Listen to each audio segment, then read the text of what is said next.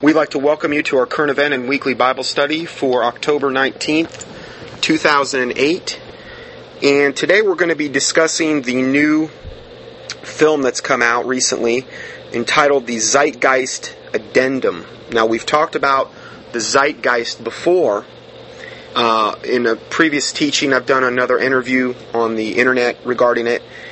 But this is a new portion of it, and it advances the agenda of the first Zeitgeist further, and I think it's something that we need to look at. I've had a lot of people emailing me about this. There's been a lot up on the internet already about it, and I think it's good to address this just early on in order to be able to actually have an answer for the things that are presented here. The first article that we're going to be quoting from is entitled Zeitgeist Addendum Toward a Technocratic, Communitarian, Cybernated Society. That's a mouthful. It starts out by saying, Peter Joseph is naive and has been swayed by teacher after teacher. In the first Zeitgeist, which the word is a Hegelian concept coined by Jonathan Gottfried Herder of the Bavarian Illuminati, I believe it means spirit of the age. In the first Zeitgeist, this Peter Joseph was obviously enamored with a woman called Acaria S. and her occult theosophical secret edition interpretation of ancient history. In the Zeitgeist Addendum, he has a few new solution-oriented gurus of the same ilk. So it's basically the same thing, except the agenda is being pushed further. He's got a few new gurus he's calling upon in regard to giving us truth, his version of the truth. Whereas the Bible says in Proverbs 14:22 that there is a way which seemeth right unto a man, but the end thereof are the ways of death. See, all of these teachers appeal to this particular man and his heart. In his heart they feel right. So Jeremiah 17:9 says, the heart is deceitful above all things and desperately wicked. Who can know it? Proverbs 28:26 says, he who trusteth in his own heart is a fool. So this is what we get a lot when we get into these New Age exposés. We get a lot of opinions, and a lot of them are absolutely, sometimes you get into the channeling, the psychics, the automatic writing, the things of this nature, like with Alice Bailey, what she got into. We're going to be talking a lot about her today. And you have to see where the source of this stuff originates from, because the Bible says if the foundations be destroyed, what can the righteous do? So we have to look at the foundation of where these concepts are coming from. We proved in the last teaching regarding the first Zeitgeist that they are demonic in origin, okay? They are evil in origin, and their claims can't even be backed up. Now, this is part of the strong delusion that God said He was going to send. And let's just look at that portion of Scripture real quick, because we have to understand that a lot of people are very confused over the fact that there's such strong delusion, and so much of the, quote, church is buying into this strong delusion, and they're wondering why this is happening. Well, let's just go to 2 Thessalonians 2. Let's just go to verse 7. This portion of Scripture starts out, 2 Thessalonians 2, verse 7, and we're going to be reading through 12. It says, For the mystery of iniquity doth already work. Only he who now letteth will let until he be taken out of the way. And then shall the wicked be revealed, whom the Lord shall consume with the spirit of his mouth, and shall destroy with the brightness of his coming. So, when we look at verse 7, For the mystery of iniquity doth already work, only he who now letteth will let, and he'll be taken out of the way. This is sometimes referred to as the restrainer that is holding this mystery of iniquity back.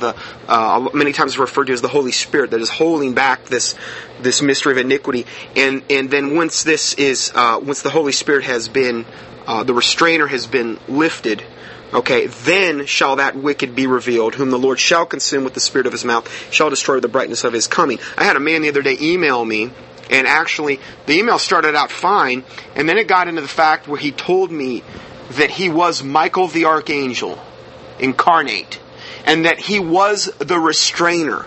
He was this restrainer that we're talking about really in verse 7. and on and on and on, and that he was going to roar like a lion and this and that. And I just thought to myself, man, you talk about pride goeth before a fall, and how pride blinds people. There are so many people in today's day and age that have built themselves up to such a high and lofty position. It is absolutely sickening. Whereas the Bible says, to this man will I look, to of him that is of a meek and quiet spirit and trembleth at my word. And we're talking a man that's actually demon-possessed, absolutely demon-possessed, thinking that he's doing God's work, thinking that he is Michael, the archangel, thinking and having the audacity to think that he is the restrainer on the world. I tell you, man's ego and man's pride knows no end. It was mind-boggling. This guy was serious. He was coherent. He wasn't like a rambling madman. And he told me basically that if I choose not to accept what he's saying, that I am a liar, and that, this and that. And I thought, I emailed him back a scathing rebuke, which I think we should.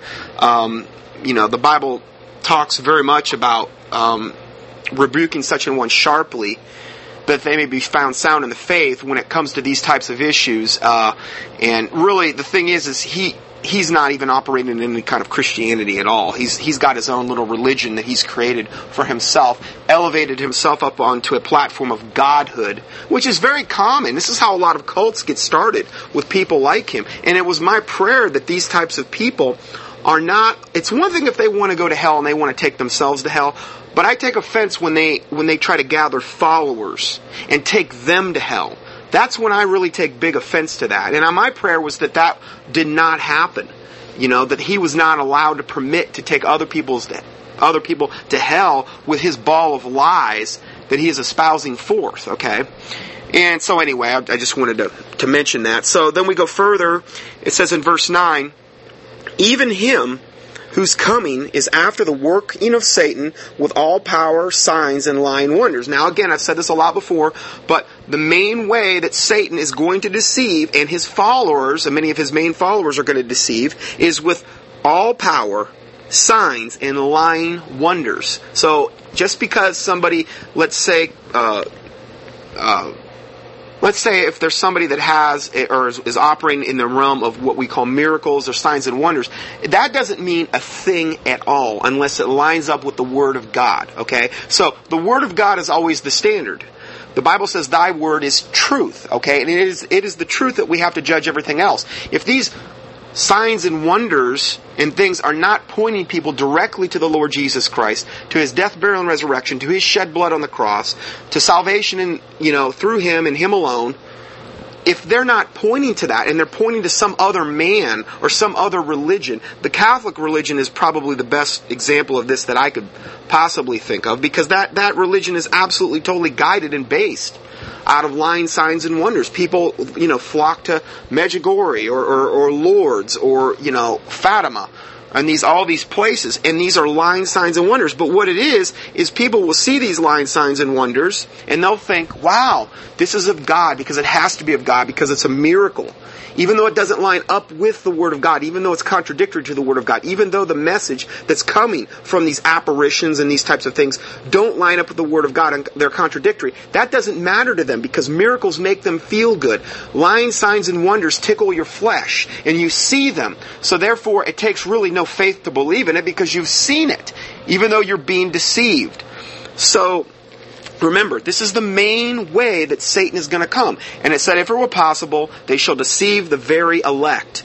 So this is something that we need to be on guard against in regard to being deceived, and this is what we're going to be talking about today. Then verse 10 says, and with all deceivableness of unrighteousness in them that perish, because they received not the love of the truth. Now, what's the main reason all this happens? Why does Satan come with all lying signs and wonders and deceivableness of unrighteousness?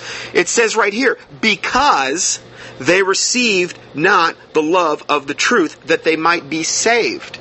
Okay, now I understand there's only one way we get saved. You're saved by grace through faith, and that not of yourselves. It is the gift of God, not of works, lest any man should boast. Ephesians 2:8 and 9. If thou shalt confess with thy mouth the Lord Jesus Christ, and shalt believe in thine heart that God hath raised him from the dead, thou shalt be saved. Okay, these are the way we're not saved by works, lest any man should boast. Okay, but because they receive not the love of the truth that they might be saved. And then it says in verse 11, and for this cause God shall send them strong delusion. Now it says God is the one sending the strong delusion. And that's what we're talking about with this whole zeitgeist material and all the other things that we get into on a weekly basis. So God shall send them strong delusion that they should believe a lie, that they might all be damned who received not the truth. Well, no, God's just a God of love. He would never do any of this. Smiley Joe told me in his big, stadium church out in California, and Benny Hinn and all these other guys. Well, there's another side to God. There's balance with God. Okay, He's just not. Yes, He's perfect love. He's also perfect judgment. Okay. So verse 12, that they might all be damned who believed not the truth, but had pleasure in unrighteousness. Okay, so if you have a lot of people walk around having pleasure in unrighteousness, they're not going to believe the truth. And most people today will not believe the truth. They will not believe, the Bible.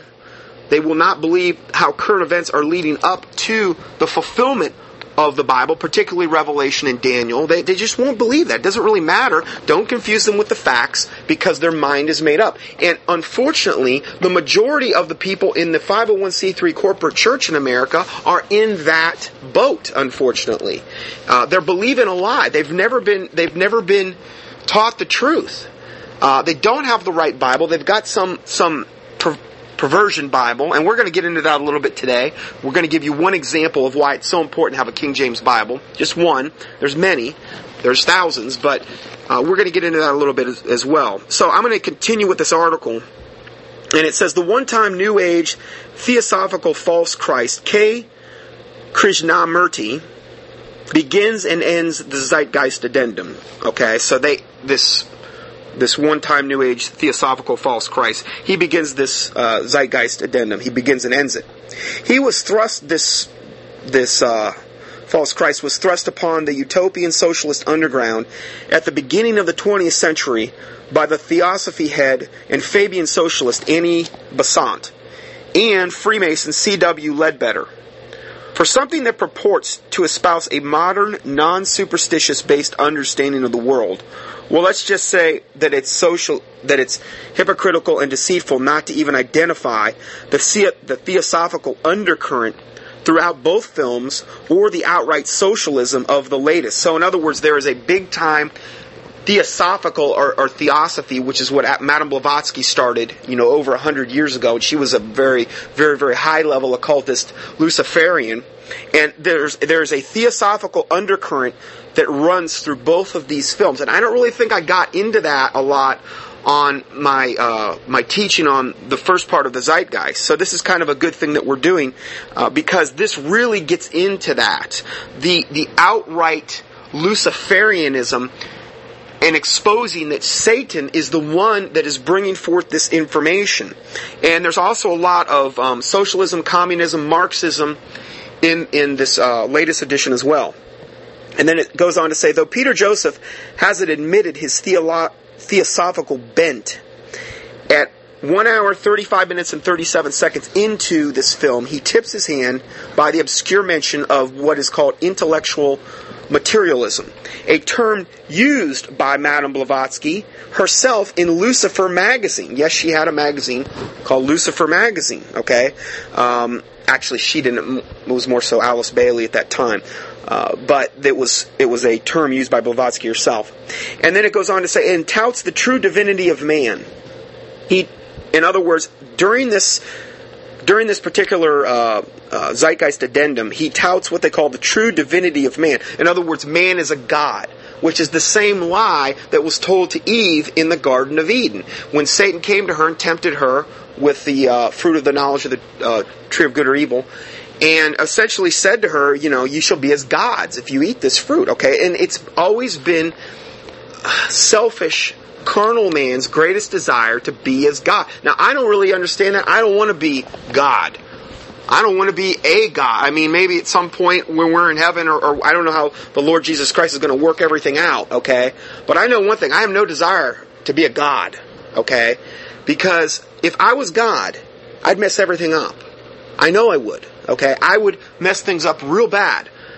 So I don't understand this desire that but I think what it boils down to is that people do not want to be accountable for their own sins.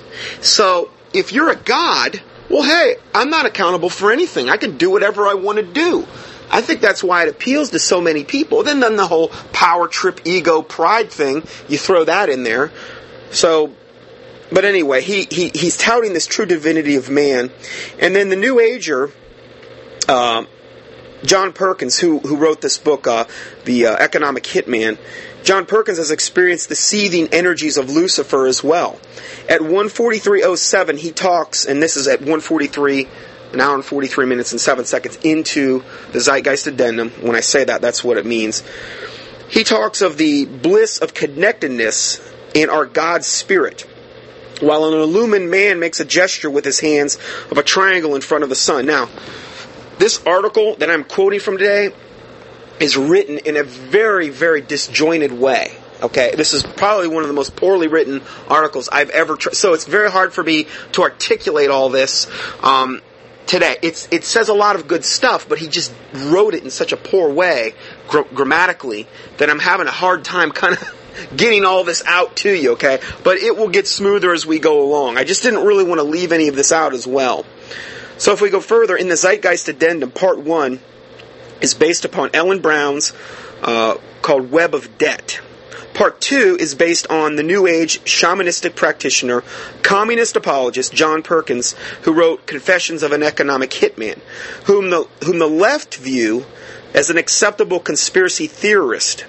After writing that the IMF, or the International Monetary Fund's stated goal was to save us from all the evil clutches of communism, Perkins, this John Perkins who wrote this Economic Hitman, he immediately quotes from communist Mikhail Gorbachev's buddy Jim Garrison.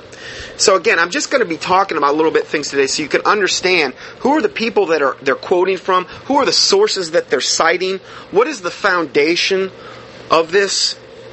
This quote reads, taken cumulatively, this is from Mikhail Gorbachev's buddy Jim Garrison, taken cumulatively, the integration of the world as a whole, particularly in terms of economic globalization, and the mythic qualities of free market capitalism represents a veritable empire in its own right. No nation on earth has been able to resist the compelling magnetism of globalization. Few have been able to escape the structural adjustments and the conditionalities of the World Bank, the International Monetary Fund, or the arbitrations of the World Trade Organization. He goes on to say, such is the power of globalization that within our lifetime we will likely see the integration, even if unevenly, of all the national economies in the world into a single global free market system. That's from Jim Garrison, America as Empire, page 38. It was written in 2004.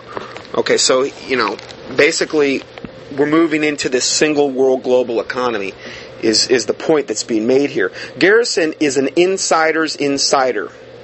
Indeed, in the last sentence of the above quote, he had successfully predicted the current situation, which seems to be occurring as we speak. I mean, with the global meltdown that we talked about last week, I felt as though this was a good time to get into this because this was released right at the peak of all the turmoil we went into with the markets that were collapsing. Now, I know they had a rebounding week, but 1 week doesn't fix everything. You cannot fix a system that's irretrievably broken, is I guess the point. So this was released for a very specific reason. We're going to get into that. Jim Garrison is the president of the Technocratic State of the World Forum, organized by the Gorbachev Foundation. It was one of the most evil New World Orders on the planet, Gorbachev. This is the realization of Gorbachev's lofty goal of the Global Brain Trust. He has this Global Brain Trust. In its first meeting in 1995, the former head of the Communist Empire had gathered nearly 500 senior statespeople, this is Gorbachev, political leaders, spiritual leaders, scientists, intellectuals, business executives, artists, and youth from 50 nations to begin a process of deliberation on the central question of what priorities, values, and actions should guide humanity as it moves into the next phase of its development. And that was a quote from Jim Garrison, president of the Gorbachev Foundation, and one of the main men that's quoted in this Zeitgeist addendum that we're talking about today here. So, wow, I mean, he gathered 500 senior statespeople, political leaders, spiritual leaders. I guarantee you these were not true Bible-believing Christians, okay? These were like people of many different religions. Okay, all of them works-based, all of them going to take you straight to hell. All of them are going to get on the same playing field sooner or later, and we're going to have the one world religion as predicted by the Bible. Okay, so that shouldn't be anything that should surprise us or upset us. The Bible said it was going to happen. As we quoted earlier, the Bible said God said He's going to send the strong delusion that they will believe a lie, that they might all be damned to receive not the love of the truth. So this isn't things that should upset us and frighten us. These are things that the Bible clearly predicted were going to happen. But he had all these different people coming together, and essentially they were to begin this process of deliberation on the central question of what priorities, values, and actions should guide humanity as it moves into the next phase of development. Well, I can answer that question very easily. It's just the Word of God. I don't need to bring 500 people together. I don't need to bring one person together. The Bible is very clear. The Word of God is what should guide our actions. Okay, again, Thy word is truth. Thy word is a lamp unto my feet and a light unto my path. Psalm 119, 105. And when you have all these people gathering and totally leaving the Bible out of the equation and thinking, we're going to come up with something because we're so smart. And we're talking, probably every one of them were probably demon-possessed. So what is the actual thing that is guiding this organization? It's Satan. It's evil. Okay? And yet they think they're going to come together and they're going to solve all the world's problems. And they themselves are one of the main sources of those problems. Okay? Because they're demon-possessed. We're not going to get a good biblical answer from someone that has been totally corrupted. Okay? When they come together and they do these things, and they don't care what the Bible says, they don't give any regard to it, they do despise the Word of God. They absolutely hate it, abhor it, don't want anything to do with it. The Bible says in Proverbs 13:13, now 13 being the number of rebellion, I thought that was kind of interesting. This is 13:13. Proverbs 13:13 says, "Whoso despiseth the Word shall be destroyed." So this is ultimately their end, and they're putting themselves in a very precarious position. This quote by Jim Garrison ends by saying, "Human interdependence," he continued, "must now become our watchword as we move into the global civilization which lies ahead. Interdependence with each other, interdependence with the earth, interdependence with the Spirit, which perennially guides the affairs of humankind." Yeah, the Spirit he's referring to is the mystery of iniquity. "Woe unto them that call evil good and good evil, that put lightness for dark and dark for light, and sweet for bitter and bitter for sweet." Well, that's what these people do. They call evil good and good evil. They've got everything mixed up. Now, he's talking about, in order for us to move into this global civilization, we have to have interdependence on each other, interdependence on the earth. That's not what the Bible says. The Bible says in Proverbs 3 verse 5, "Trust in the Lord with all thine heart, and lean not unto thine own understanding. In all thy ways acknowledge him, and he shall direct thy paths." So this is something that we should always be doing, acknowledging the Lord, because when we acknowledge the Lord, the Bible says He will direct our paths. So if we try to take credit for everything that we're doing, how can He direct our paths? If we acknowledge the Lord, then He can direct our paths. We trust in the Lord. We lean not unto our own understanding. We trust in what the Word of God says. But see, again, this is absolutely contradictory to the Word of God. And then it says something interesting, interdependence with the Spirit. Now, he capitalizes this S in this quote that I'm reading from. This head of the Gorbachev Foundation, this Jim Garrison. So he capitalizes this S like it's the Holy Spirit. Interdependence with the Spirit which perennially guides the affairs of humankind. And again, I believe that Spirit is the mystery of iniquity that we just talked about. It's not the Holy Spirit, but it's the spirit of Antichrist, okay, that is going to guide that wicked one who is soon to be revealed.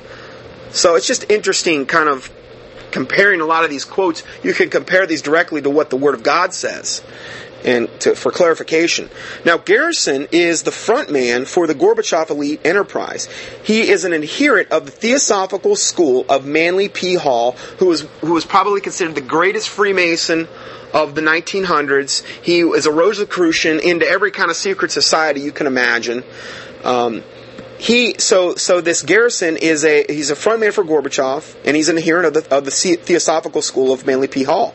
He touts the long-held America as Atlantis utopian plan of Francis Bacon. Many more from the America's Empire. So we're going to be quoting a little bit from his book, just so we can understand some of the undercurrents of the Zeitgeist Addenda and of the agenda that's being presented here. This is on page 57 of America's Empire by Jim Garrison. Of particular importance to the thinking and politics of the Founding Fathers was the work of Francis Bacon, who in some ways was the spiritual godfather of the American Republic. Bacon left a legacy of achievement unrivaled in his generation.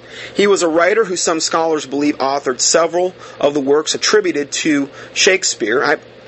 There's a DVD that CuttingEdge.org Ministries put out called The Secret Mysteries of America's Beginnings, The New Atlantis. If you want further clarification on this particular issue, I would watch that video. I actually purchased the video, and I watched it several times. There are some that say that this attacks the King James Bible, and I don't see how it attacks the King James Bible. I watched it 3 or 4 times, and I didn't get that at all. Not one bit. And I don't agree with everything in regard to David Bay's stance on the King James Bible. Okay? I don't agree with that. But the thing is I did not come away watching this DVD believing that the King James Bible was being attacked. It was actually an excellent expose of looking at this thing with Francis Bacon, the secret beginnings of America, how a lot of these supposed of the founding fathers, particularly Benjamin Franklin, were influenced by this man, and a lot of the subsequent people who were also influenced by this man. They've got another DVD called Riddles in Stone, Secret Architecture of Washington, D.C., and this goes on to further exemplify how America was originally formed as the New Atlantis, and that there's so many signs that point to that just in the architecture of Washington, D.C. alone. They're undeniable. I mean, it's just the amount of evidence is absolutely staggering when you objectively look at this particular subject. So, if we go further, this in regard to Francis Bacon, he was friend and counselor to Queen Elizabeth I. He was also friend of the explorer Sir Walter Raleigh. Raleigh had tried unsuccessfully to found a colony in what was now North Carolina.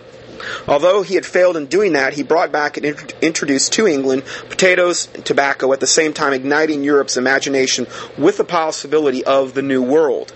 It was Francis Bacon, who penned the first popular expression of these possibilities in a curious little manuscript titled New Atlantis, which he wrote in 1624, but which was published posthumously in 1627. Okay, so this, again, we're just trying to give you a little bit of the foundation here. Now, I've also done a study on George Washington that you might want to go look at.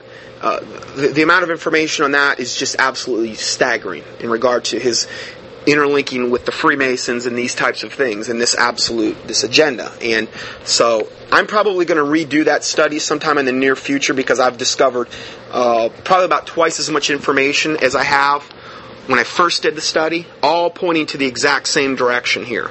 Okay, so again, the history books that we're being told many times are not accurate. Okay, you cannot depend upon our government to give you the truth in regard to history, in regard to the true history of this country. Not to say it's all lies, every bit of it, but many times there's a lot of lies intermingled with truth. So if we go further on page 61 of this book we're quoting from, America's Empire by Jim Garrison, he says, Francis Bacon invoked the lost civilization of Atlantis to underscore that paradise was and can be lost. But he reframed that ancient myth and cautionary tale within the possibility of a new Atlantis that could be created in the New World Europeans had just discovered. Paradise could be rebuilt in the virgin country of America, only if the inhabitants of the New World lost their connection with the light. So let me just say that one again. Only if the inhabitants of the New World lost their connection with the light, would they, like Atlantis, be destroyed. Now this light is like Satan coming as an angel of light, okay? Lucifer, the light bearer. Okay, so this is the light they're in reference to, the light of Lucifer. Page 62 says, Benjamin Franklin summarized this vision when he said that America's true destiny was not to be about power, but it was to be about light. Here we go again with the light. The United States soon discovered that having such a foundation of light gave it an extraordinary wisdom in the acquisition of power. Right from the beginning, even before the Revolutionary War of 1776, the Americans demonstrated remarkable agility in their interactions with the British, then the dominant European power. Washington, Thomas Jefferson, Benjamin Franklin, James Madison, among numerous others, were all revolutionaries.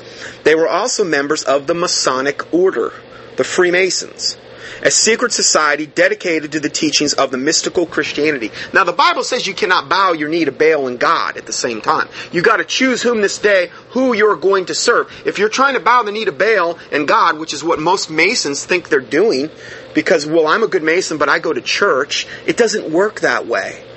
That is lukewarm Christianity at its finest, okay? And you can't do that in God's sight and expect, to obtain mercy in that point. So really, what the Masonic Order was, it was a secret society dedicated to the teachings of what he refers to as mystical Christianity, or sometimes they would refer to that as Gnostic Christianity. Gnostic meaning hidden knowledge. Okay, so again, this is what they were all about. And they were steeped of the political thinking of Locke, Smith, Hume, and they were schooled in the Enlightenment thinking of Descartes, Voltaire, Montesquieu. They were immersed in the esoteric teachings of ancient Egypt, Greece, and Rome.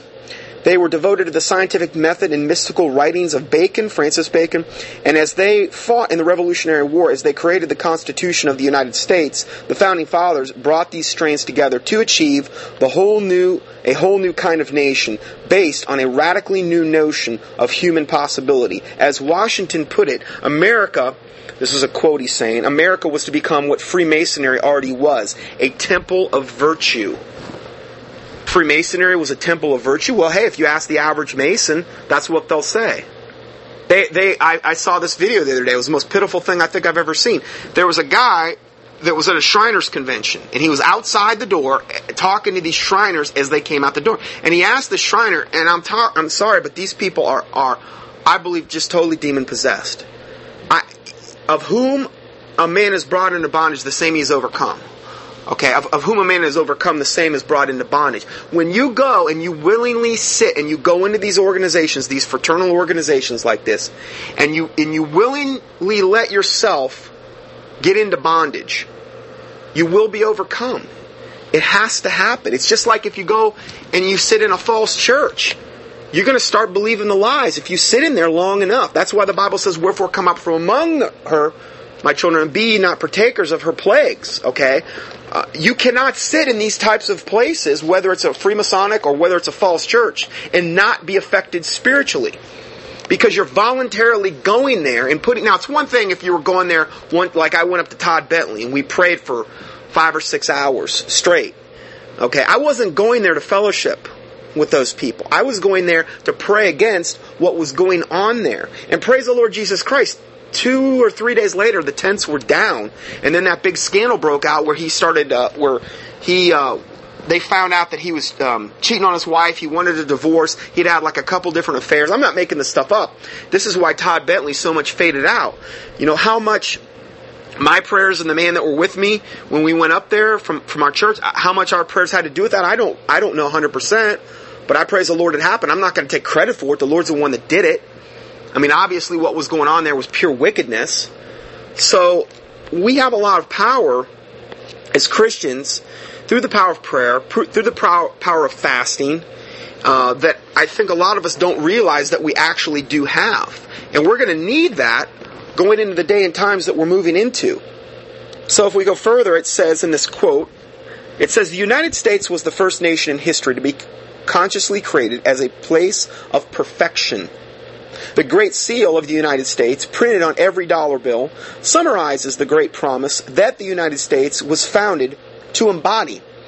It depicts a pyramid that the ancient Egyptians used as a metaphor for the tip of a beam of light. At the top of the pyramid is the all-seeing eye of Horus, or Lucifer, the Egyptian sun god, whose essence is light and whose represents the eye of knowledge. Underneath the pyramid are inscribed the words Novus Order Seclorum, which means new order for the ages. Now, on top of it, it says Anut Coeptis Novus Order Seclorum, meaning announcing the birth, Anut announcing, Coeptis the birth, like conception, Coeptis, announcing the birth of the new world order, Novus Order Seclorum. Okay, so I've actually looked those words up, and I did even a keyword search on it one time to actually get the exact meanings, and it does mean that. Okay, so you have to wonder, this is the dollar bill here. Okay, we've got all these occult symbols on our money. We've got all of this proof that a lot of the foundations of this country was actually occultic, and we're told, no, it was all Christianity. It was all, this or that. I'm not saying there was no Christians back then. I'm just saying that we're not getting the full story. Okay? 1776 at the base of the pyramid on the dollar bill. All that means is the Declaration of Independence was signed that year. Well, you know what else was started that year? The official start of the Illuminati by Adam Weishaupt on May 1st. 1776. What was that? Now that was before the Declaration of Independence was signed. By a few months, I'm sorry. So May 1st, what's that? Beltane. That's one of the highest occult holidays there are. If you look at an occult calendar, Beltane or May Day, which is where they gather around the maypole. Do you know the maypole is a phallic symbol of the male phallus? And when they have the ribbons that they wrap around it, it's like the intertwining of the male phallus and the female genitalia. Yeah, that's what all that means. It's all perverted, every bit of it. Every one of the holidays that we celebrate on the majority of holidays we have in this country are satanic in origin, unfortunately. And we've done studies on several. I'm going to reissue the one on Halloween that I did last year, just to kind of, so everybody has that. They might want to refresh themselves on that. So this quote ends by saying, in this spirit, the founding fathers intended the United States to be the greatest of nations, destined to be an inspiration to all. Okay, see, the occultists see what really happened with the formation of this country way, way, way differently than the average Christian or even the average pastor. And unfortunately, the more I uncover, and a lot of times I'm not even trying to uncover this, the more I'm seeing we have occult roots that actually started this country. Okay, now I'm not saying it was all bad. I'm not saying everybody was evil and everybody was a Freemason and everybody was a closet Satanist. I'm not going that far. Okay, but I'm saying this was done in secret. Okay, and the Illuminati was formed in 1776 officially, May 1st, Beltane, by Adam Weishaupt, and he had a lot to do with. They had a lot to do with bringing the Freemasons into this country and establishing. It's a secret society, right? It's done in secret. Okay, and we know if we look at the Freemasons and the Shriners, and if you want to look at what they call the Jesters, which is another wicked faction of the Freemasonic society, we're talking, this is Babylonian mystery religions, repackaged. This is going to be the essence of the coming one world religion, the Freemasons. Okay, a lot of people say, yeah, it's just going to all be Catholic. No, it's not. It's going to be an amalgamation of things. I believe it's going to be we're going back to the way it was at the Tower of Babel. Okay? God had to separate everybody at the Tower of Babel because all the peoples of the world had come together and formed basically a one world political system, one world religious system, one world government. And it was bad, and it was wicked. Okay? And God had to split everybody up. Well, what are we getting today? We're getting the same thing. We're getting all the nations and the races coming together, and we're going to be combining and amalgamating all of our belief systems into one, except this time it's going to be under the Antichrist. And God's not going to separate everybody like He did at the Tower of Babel this time. He's going to let them have it their way for a time period. Okay, so now we go into further. It says parts 3 and 4 of this Zeitgeist Addendum supports this utopian reordering of society that occultists have longed for. See, the occultists long for this utopian reordering of society. And then it says, enter the technocracy. The movement's futurist genius, Jacques Fresco. At this point, the film essentially espouses as a solution to the lies and ills of capitalism, competition, and free market, an unabashed, technocratic, anarch-communitarian sociology. Wow, now that is a real tongue twister. Sorry, I'm not probably nailing every one of these words right, but these are words I've never even seen before. But we'll go further. It says part 3, at 54 minutes and 27 seconds, begins with a quote from Bernard Lataille about greed and competition. Lataille is an important man. He is a member of the Club of Rome, which is the establishment's population reduction conclave that wants to kill off all the useless eaters, about 90 to 95%. So they start off with a quote from him. I mean, that sounds like a good person to be quoting from. He just wants to kill 90 to 95% of all the world population. This man was also intimately involved with something called the Gaia Corp, named after the Earth goddess worshipped by the United Nations Theosophical Occultists. Of course, now I've done whole studies on the United Nations, on the United Nations Meditation Room. You just key in the word UN in my keyword search, in my search box on my homepage. Any subject that you could think about, and if I've done a teaching or mention it in a teaching, I've tried to go through and redo my keywords so that we've refreshed them and they're a little bit more up to date right now. But I've done quite a bit of study on that particular subject alone, and you'll see how that ties into what we're talking about today and confirms what we're talking about today. This man, Bernard Lataille, was also responsible for the design and the implementation of the ECU, the convergence mechanism of the euro, the currency, the single European currency, and the theorist behind the so-called Terra currency. Now, the Terra currency, I had never really heard of that. I looked it up on Wikipedia, and Wikipedia defines this Terra currency as the name of a possible world currency. And again, one world government, one world political system, one world religious system, one world currency. So this Terra currency is the name of the possible one world currency. The concept is currently proposed by Belgian economist Bernard Lataille and is based upon the historic proposal of El Europa. That's a word you'll see come up quite a bit as well. There's a one of the planets has a Europa as one of its moons, and you'll hear that Europa mentioned, okay, a lot with the coming one world government. It's just, I think that's, plus I like the way it kind of rolls off the tongue. Sorry, just kidding. Anyway, so this currency is meant to be based off, that's really not even important. Anyway, I just wanted to touch upon that point there.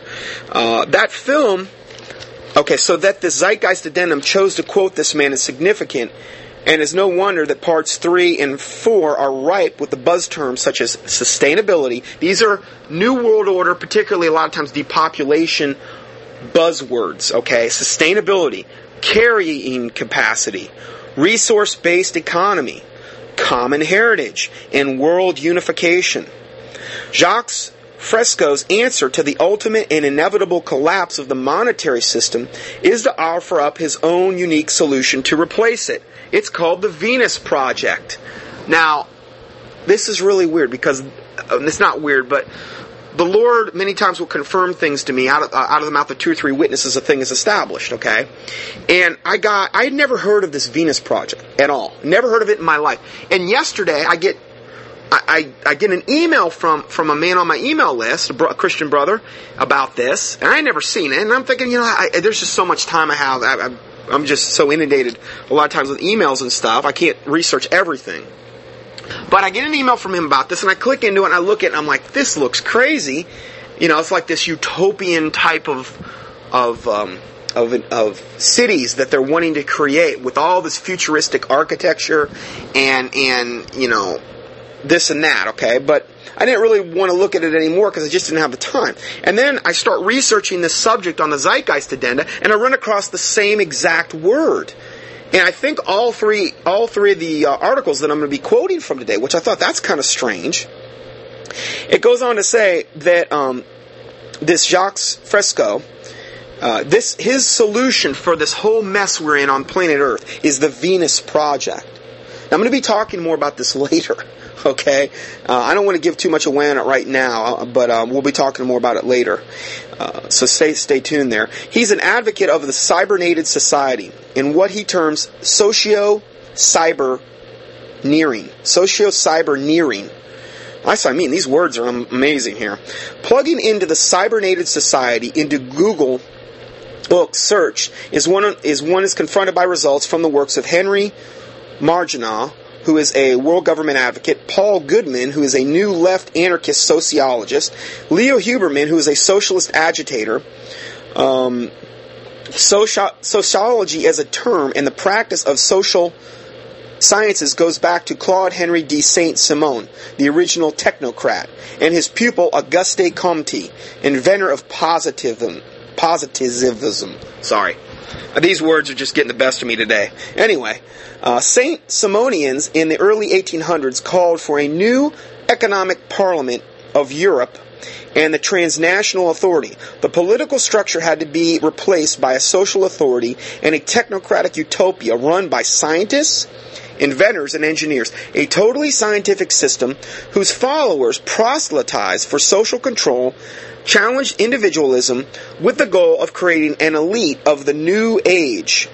And again, this information, all of the stuff that I'm talking about today is all referenced, okay? I'm not just making this stuff up, or the guy that wrote this article is not making this stuff up. And I'll try to put this all in a PDF format so you can go. There's a lot of links that you can click on of terms that I talked about in this last article, then you can actually click on them and go see exactly what each term means, okay? Because this is pretty heady stuff in a demonic way.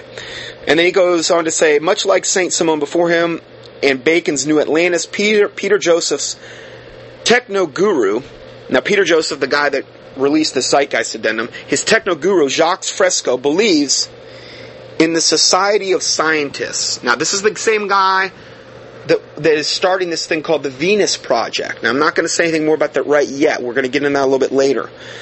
The technicians, he says, in the addendum, at around 1 hour and 5 minutes and 30 seconds, are the only ones sufficiently advanced enough and with the necessary skills to solve the real problems of the world. Again, it's never Christ or biblical centered. It's always about man. What can man do to save the world? And that's pride. And then this ends by saying technology as the Savior is one of the central themes, and also man with a capital M as God. And again, it just goes right back to the first lie in the Garden of Eden, okay, where Satan tempted Eve. You shall be as gods. It's that Satan hasn't changed anything. Now, I guess I'll go ahead and talk about this now. This Venus Project. Let's talk about this a little bit more. Now, this is one of the central themes. If you look at this Zeitgeist Addendum, this is one of the central themes, okay, of this whole thing. And remember, this was started by this Jacques Fresco, who's one of the main guys that are quoted. And this is supposedly the ultimate solution to all the world's problems and everything else. So, this Venus Project, which is integrally tied in with the Zeitgeist Addendum, I'm quoting from their website now, is a veritable blueprint for the genesis of a new world civilization, one that is based on human concern and environmental reclamation. The plans for the Venus Project offer society a broader spectrum of choices based on the scientific possibilities directed toward a new era of peace and sustainability for all. Now, those are always the New Age buzzwords, peace. Now, the only one that can bring true peace is the Prince of Peace, Jesus Christ. Okay? We're only going to have peace after Jesus comes back and sets up his kingdom here. Okay, so during the 1,000-year millennium, that's when we're going to have true peace. We're not going to have it before then. So, but they're all wanting to do everything man-centered, okay? Goes on to say, through the implementation of a resource-based economy, and a multitude of innovative and environmentally friendly technologies directly applied to the social system, the Venus Project proposals will dramatically reduce crime, poverty, hunger, homelessness, and many other pressing problems that are common throughout today's world. One of the cornerstones of the organization's findings is the fact that many of the dysfunctional behaviors of today's society stem directly from the dehumanizing environment of a monetary system. So see, that's what's caused for all of our woes, because we've got money. That's what they try to blame it all on. Now, granted, the love of money is the root of all evil. Okay? But I don't remember Jesus coming back and railing on the monetary system, saying, get rid of all your money. And it's not... When it says one of the cornerstones of the organization's findings, the fact that many of the dysfunctional behaviors of today's society stem directly from the dehumanizing environment of the monetary system, that is a lie from the pit of hell. Money in and of itself is neither good nor evil. It takes on the personality of the possessor. You could have somebody that is a true Bible-believing Christian that's taking the money and doing whatever God wants them to do with it. The money can be used for great good. It can also be used for great evil. Okay, so it takes on the personality of the possessor. The problem is the demons and the devils and Satan and the fallen angels that have been here and have been corrupting this planet from the get-go.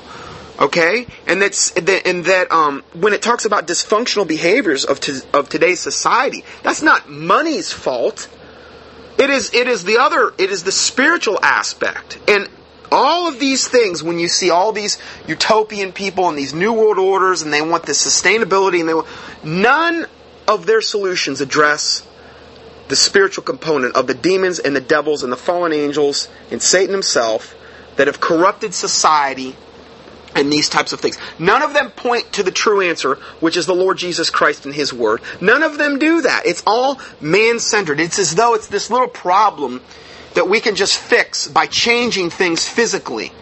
Okay, now, yeah, if we got to depopulate 90 to 95% of the planet, we're changing things physically. If we've got to do this and we've got to do that, none of that is going to get rid of the demons and devils. Not one bit of it. So again, it's just a lie from the pit of hell if you start looking at this. Now, I'm looking at this Venus Project, and if you go up to the webpage, thevenusproject.com, they show all these unbelievably futuristic buildings, and they're all geodesic dome buildings, and they're made to withstand high winds, and they're very energy efficient, and everything is it looks really super futuristic. In fact, it puts you in mind of, and I'm not advising going out, but James Bond, that movie Moonraker. Okay, where they went up into space, and they wanted to have this utopian community up in space, and this mad scientist had gotten together all like the most beautiful and the brightest together, so they could have their mating pairs essentially, and they were going to breed up in space. At the same time, they were releasing this poisonous gas derived from this plant on Earth to kill the world's population off totally, so that when all of these people up in space had made babies and all these other things, they could come down and repopulate the planet with the right people. It puts you in mind, and that's really how the show was. That's how Moonraker was. And these are propaganda tools. Hollywood is a propaganda tool. Okay, and they're conditioning the masses, and they've been doing it for a long time. But these pictures really put you in mind of that show, Moonraker. The buildings, the way they've got them portrayed, it's like Buck Rogers. That's how you look at these and you're like, wow, that's impressive. And then they've got their, you've got click here to order books and videos and DVDs, and click here to download our free screensaver. I admit, I put it on my computer. No, I'm just kidding. Teasing, sorry. Anyway, then it goes into, okay, so what are the aims and proposals of the Venus Project? Okay, phase 1. The first phase of the Venus Project's long-term plans are already underway. Jacques Fresco, futurist, inventor, industrial designer, and founder of the Venus Project, and his associate Roxanne Meadows have completed the construction of a 25-acre center in Venus, Florida, to help present the proposals of the Venus Project. Now, I about fell over on my chair when I read this, because most people that live in the county that I live in don't even know there is a Venus, Florida. And it's not too far away from where I live. And I'm talking, it's very close. But most people don't even know it exists. It's a little inland community near south central Florida, kind of off Lake Okeechobee a little bit. And unless you know this one shortcut, I drive through there all the time. I've always been intrigued with this area. It's actually a very pretty area, but most people don't even know it exists. And I thought, of all places on the planet, I thought they put this place in, like, I don't know, just some real famous place. Venus, Florida. I couldn't believe it. But anyway, definitely want to check this out. But then we go to phase 2 of their project. And now, again, I went up and I researched the website. They've already got, a lot of the buildings have already been built out there. They're all like these geodesic white domes, real futuristic looking. They've got, they're on swimming pools and stuff like that. It's already been built in Venus. 25-acre complex. So I already emailed the lady and asked her about tours and stuff, I want to see what the devil's doing out there. So anyway, then phase 2 includes the production of a full-length feature film that will depict how a world embracing the proposals advanced by the Venus Project would work. The film would provide a positive vision of a peaceful society in which all human beings form a global family on planet Earth. Now, if that doesn't sound like the New World Order, I don't know what does. Okay, so understand, these are the same New World Orders that want to depopulate the planet 90 to 95%. Yes, they're going to candy coat, and they're going to make this appear as the greatest thing since sliced bread, but the reality is there's a very incredibly evil agenda behind this. And then we have phase 3. Phase 3 is to test its designs and proposals. The Venus Project is working toward putting its ideals into practice by the construction of an experimental research city. Now, this is going beyond the 25-acre research city they've already got in Venus, Florida. And again, the word Venus, we have a lot of occult significance there in that word Venus. Okay, Venus is associated with the goddess Venus, and I understand the planet. Okay, but again, they picked Venus, Florida for a reason. Okay, and evidently there must be something in Venus, Florida that was very attractive to them, not only from a name standpoint, but also from possibly a very high-level occultic demonic standpoint. There's got to be a reason, because these high-level Satanists just don't do this stuff for no reason. There's reasons behind everything that they do, and they're very, superstitious in that regard. So then they're right now they're trying to put together designs and proposals for this experimental city. The blueprints for most of the initial technologies and buildings have begun.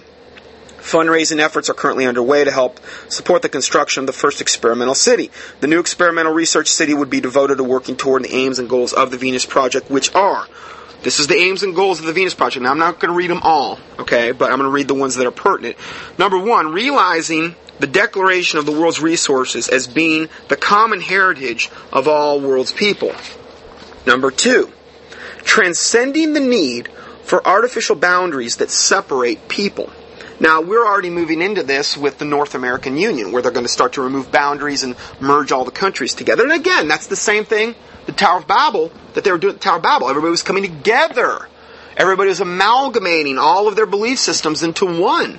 Okay, and one high-level belief system has a certain part of their occult witchcraft down to a science, and then the next part has it down to a science. But when you start bringing them all together, you have more power from an occult witchcraft standpoint, from a religious system standpoint. Okay, so that's one of the reasons why it's dangerous.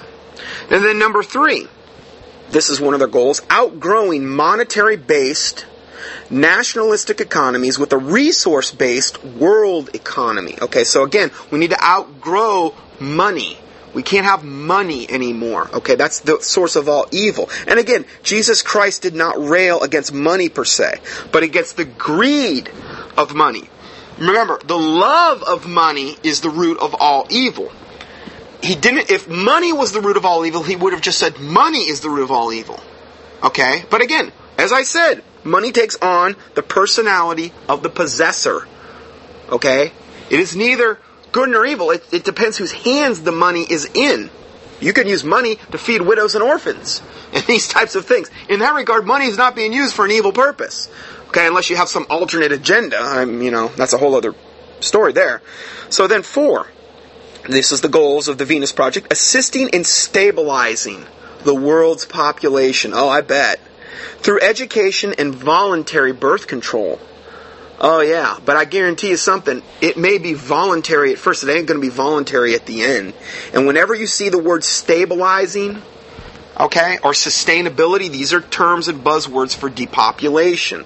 Okay? Because there's too many people on the world right now, and we've got to eradicate 90 to 95% of them so that Mother Gaia is not grieved anymore. Because if we don't do this, Mother Gaia, they believe, is going to take wrath on its inhabitants.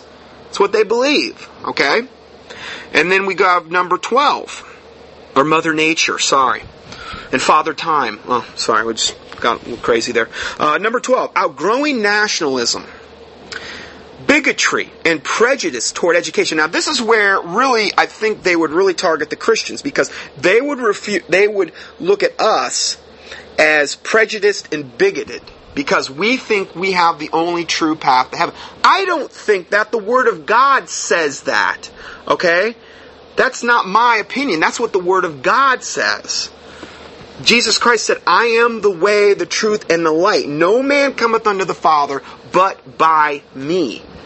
Okay? I saw this disturbing thing yesterday. I was researching this thing that we're talking about today, and on Alex Jones's website, I look over, and he's got all these advertisements off to the right side, and it says, and there's this big picture of like this Catholic church, and it says something to the effect of what happened to what really happened to the Catholic Church.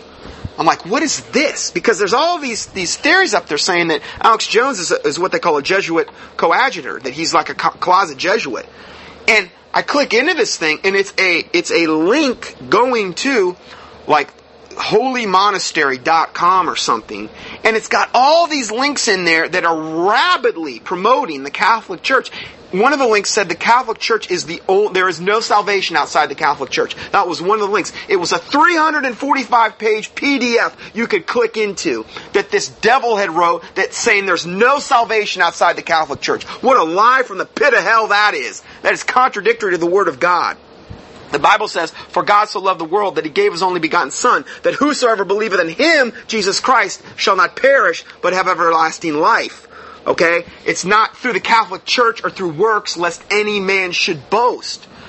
So, I was really infuriated, and to be honest with you, it really confirmed a lot of what I had already suspected about Alex Jones. Now, I'm not saying you can't go up to his website and glean things, but just be very careful and understand. His solution, ultimately, is man-centered.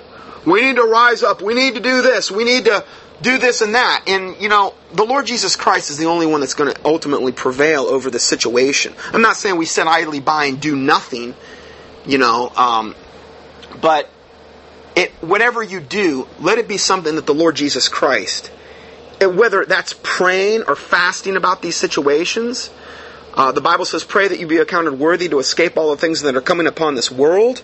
We know the strong delusion's coming. We know the one world government's coming. These types of things. It's not something that you're going to stop.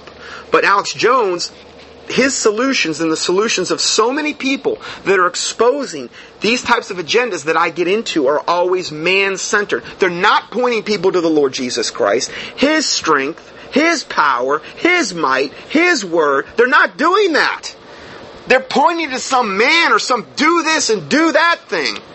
Okay, now I understand the Bible says the prudent man foreseeth the evil and hideth himself, and the simple pass on and are punished. And the Bible also says to consider the ant, because he stores up his harvest in the summer, so he has food in the winter. And that's a paraphrase, but there are certain things that I think we should do when we see the evil coming.